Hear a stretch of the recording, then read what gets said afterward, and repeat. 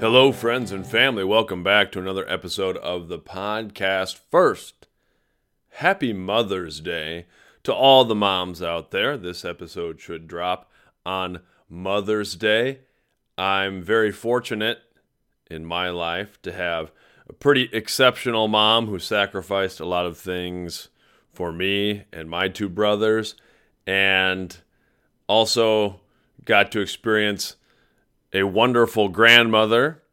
My mom's mom, I have mentioned this at different times before, had 14 of her own kids, and at different times brought in 10 foster kids to live with them as well, and that led to our big, sprawling, extended family that was always close as I grew up, still remains close, and I've just been very lucky to have wonderful mothers in my life.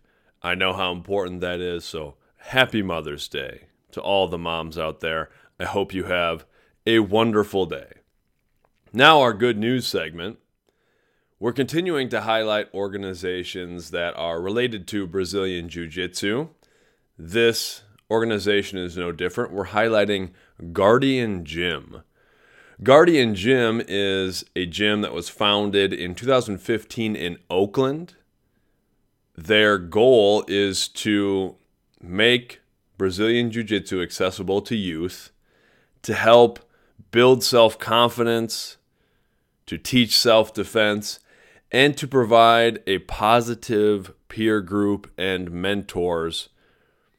That's such an important thing for all youth, especially young people who maybe don't have a positive group around them, who maybe don't have a ton of support at home. I think things like jiu-jitsu, martial arts, team sports, those can provide that kind of support. So I am appreciative of any organization that uses athletics, uses training to support young people. The original Guardian Gym that was in Oakland has since relocated to South Berkeley in the same area. And there is a branch that was opened in Baltimore. You can check them out at guardiangym.org, and they're funded through donations. So you can go on there, donate, support their mission. That is Guardian Gym. This is Family Time 107, and we're talking about the greater good. This falls under the responsible decision-making, social-emotional learning competency, and we're really winding down with our family time for this year. This is sort of our last regular family time discussion that we'll have this school year, and the last one I do every year is sort of just a final lesson. It's just sort of thoughts on my mind specifically for my seniors.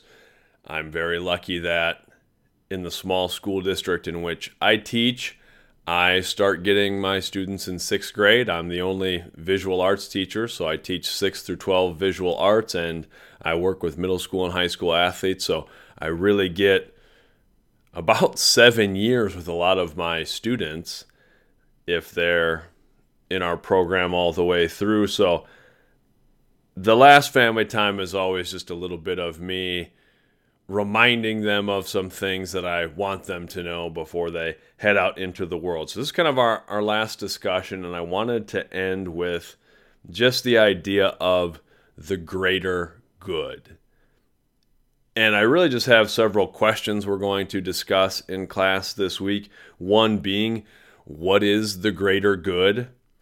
And it could be defined a lot of different ways. For me, it's just the idea of doing something, being committed to something that is bigger than ourselves,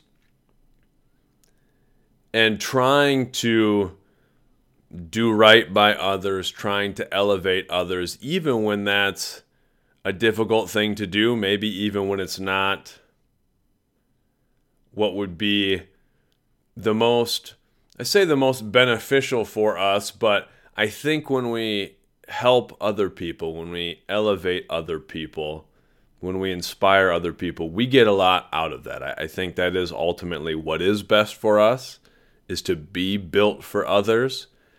But sometimes in the moment, it might not seem like that. And that's what we're going to kind of talk about.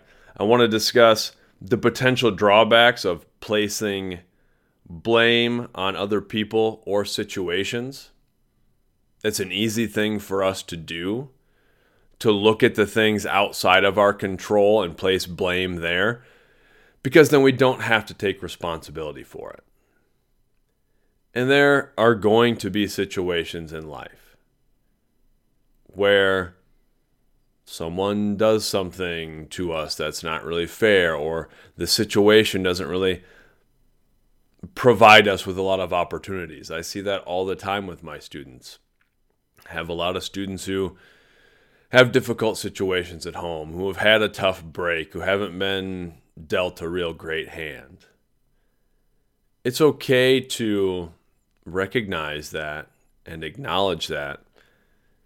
But too often we fall into the trap of letting that become an excuse where we think that we're not able to overcome it. That's tragic to me when I see my students who have had a difficult situation and they don't believe they're able to overcome that. That gets to the issue of us having to try to build some self-efficacy, that they know they're capable of more, that they can learn and adapt and they can overcome challenges. And the risk of us placing the blame on other people or other situations is we don't have control over those things. It's important for us to recognize the things we can control and the things we're not able to control, and to be able to let go of some of those things we really don't have control over. On the flip side of that, I want us to discuss the potential benefits of taking responsibility for our actions. That's what we can really control. We can control ourselves. We're not able to control other people. We're not able to control the situation. We can, at times, influence both, and that's something we talk about frequently. But we don't have total control over those things. We have to control what we can control. We have to take responsibility for our own actions. A little saying that I like, it's not mine. I picked it up from a video years ago, but it was 100-0, 100% responsibility, 0 excuses. That's a tough thing, especially when we do have situations in our lives, people in our lives that can make things difficult.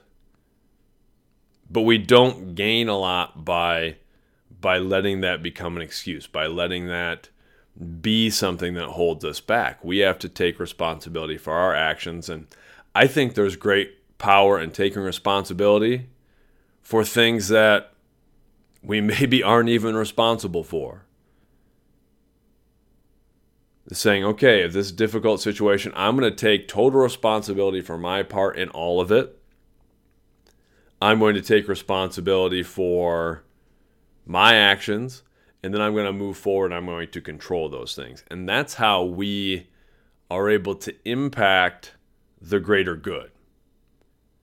The greater good requires sacrifice, and that's something we're going to discuss as well. First of all, is sacrifice necessary for success? I think it is. I think success is probably most impacted by sacrifice. That's how we find success. We decide what we really want in life, and then the next question we should be asking is, what do we have to give up to get that thing? Is it time? Is it money? Is it certain relationships? Is it other things we enjoy doing? We have to make sacrifices. There's only so much time. We only have so much energy. There's only so many directions we can be pulled. What do we really want? And what are we willing to give up to get those things? That's essential to success, as far as I'm concerned. And then I want us thinking about what are sacrifices that have to be made for the greater good. Because sometimes, as I mentioned before, we have to sacrifice a little of our own attention or a little of our own individual success sometimes for the greater good. A simple example that we see the high school level and younger is if we look at athletics. If you're on a basketball team, there are times where it does not serve the team for you to try to score every time you have the ball. Selfishly, we might want to score every time and build up our stats, but that could hurt the team.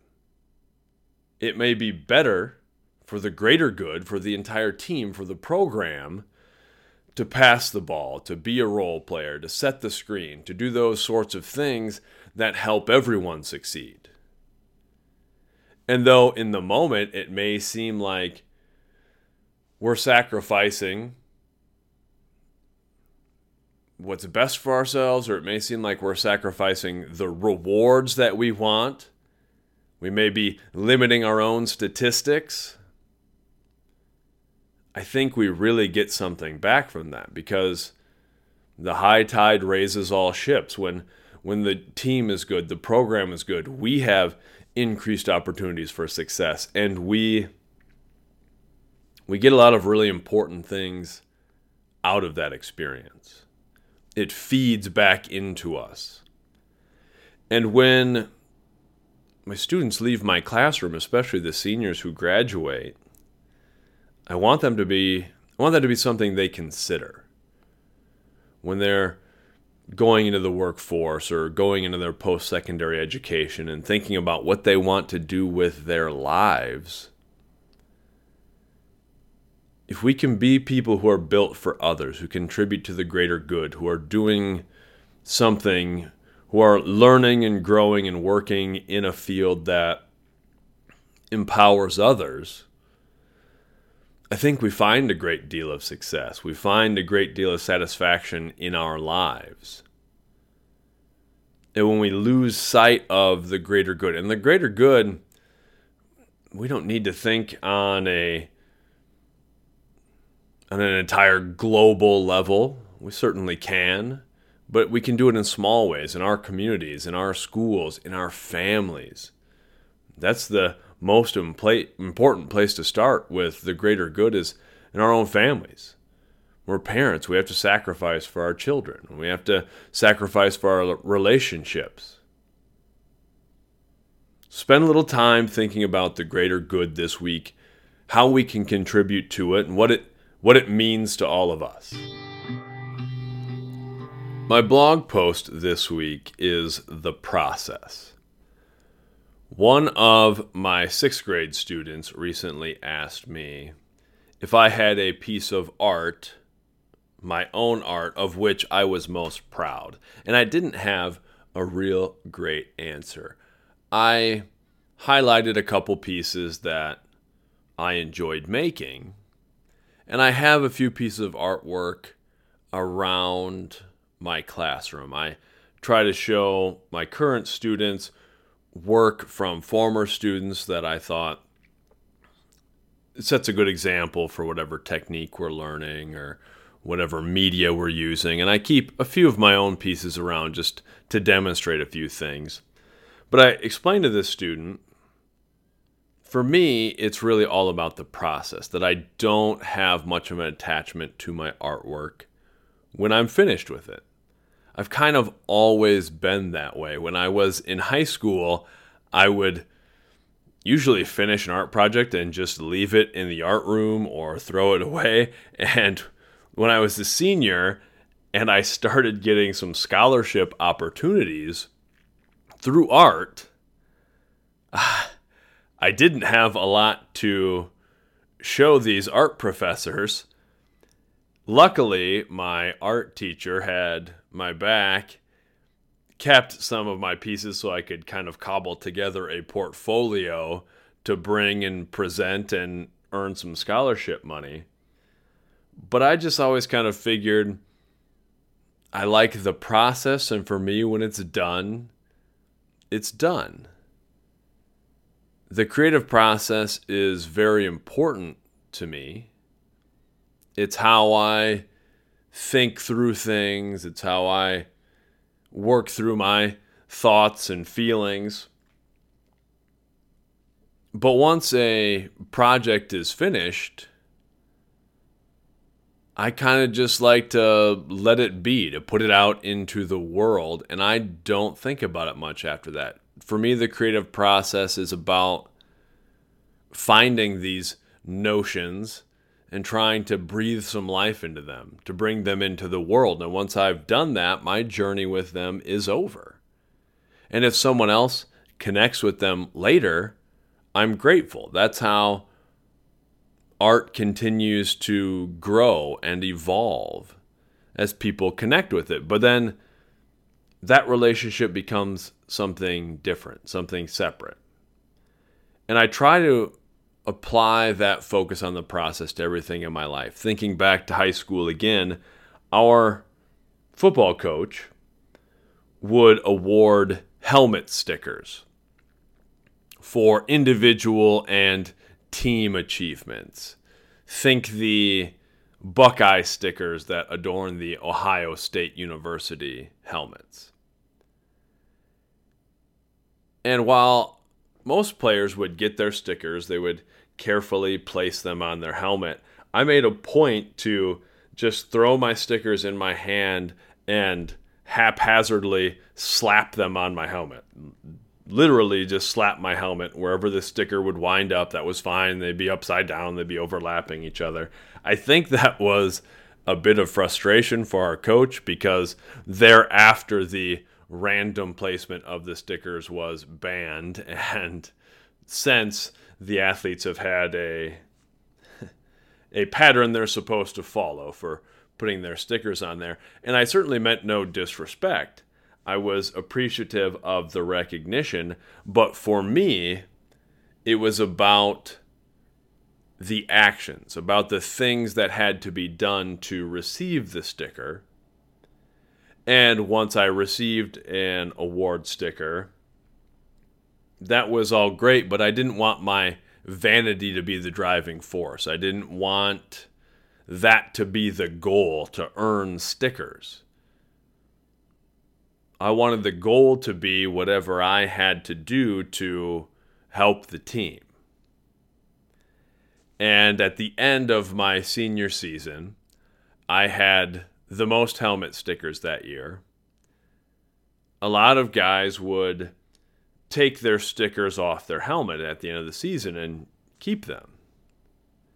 I didn't do that either. I turned in my equipment with my helmet still covered in stickers. Might have been a point of frustration for my coach again, and maybe for our managers who had to deal with the equipment. But again, I thought, the stickers aren't doing me any good at this point. I was, again, appreciative of the recognition. I was proud of what I contributed to the program. But I was closing one chapter in my life, and I had to be ready to start another. And I didn't think keeping a bunch of stickers in a drawer gathering dust was going to do me any good. I thought maybe the next fall, some freshman might come in and find my helmet still covered in stickers and be inspired. That player might want to go out and earn more stickers than me, or to try to have an impact on the team in the same way, or to just be committed in the way that I hoped I had been. That's the same with anything we create, anything we do in life. For me, is we do this activity, we do the process, we do the thing, and hopefully that can be something that inspires someone else, that helps someone else on his or her journey. But we have to focus on the journey, because as one journey ends, another one begins. And that's how I still try to focus on things, whether I'm teaching, I'm coaching, I'm working with my own kids, I try to savor the moment I'm in. I try to focus on the process, and then I try to keep moving forward and not be too precious about the things created along the way. To do them, to be fully engaged, and then to move forward. Stay focused on the process. This week's episode of the podcast is brought to you by cupcakes. Cupcakes are a pretty extraordinary thing. I don't eat cupcakes or refined sugar or things like that, but I used to. I used to eat a lot of sweets. And cake is an interesting thing. Sometimes I just think about stuff like that. Like somebody had to come up with cake. Like at some point in history, some person or a group of people, or maybe multiple individuals at the same time, came to the realization that if you mix all of these things together and cook it just so, you will have this light, fluffy, delicious, sugary thing. And that's kind of amazing to me. And then someone later said, it would be great if we could eat entire little cakes all at one time. Instead of making a big cake we have to cut up, what if we made them in these little dishes and they'd be mini cakes that we could just enjoy? And I think that's a pretty amazing evolution, pretty amazing invention. I don't know what you want to call it. It's a pretty amazing little thing that we live in a world where cupcakes exist. Sometimes I just like to remind myself about little stuff like that. Like you can celebrate something and eat these mini little cakes. And remember that there's a lot of bad stuff in this world. There's a lot of difficult things. There are a lot of challenges. There are a lot of people who don't have the resources and support they should have. But we also live in a world that has cupcakes. And if we can bring a little bit more of that joy and happiness to others, to bring the idea, the feeling of a cupcake to others, that's a good thing. Until next time, thank you so much for joining me. As always, you can reach out through Luke Nielsen Media at Gmail, Luke Nielsen Media on all the socials. Follow along with this stuff that we're posting and the blog post things, and check out our good news organizations we've been highlighting as I post those on socials. We'll continue to post some Ernest from Earth things, as we kind of have been sporadically every other week or so. And until next time, love everybody, tell the truth, have a great week, much love.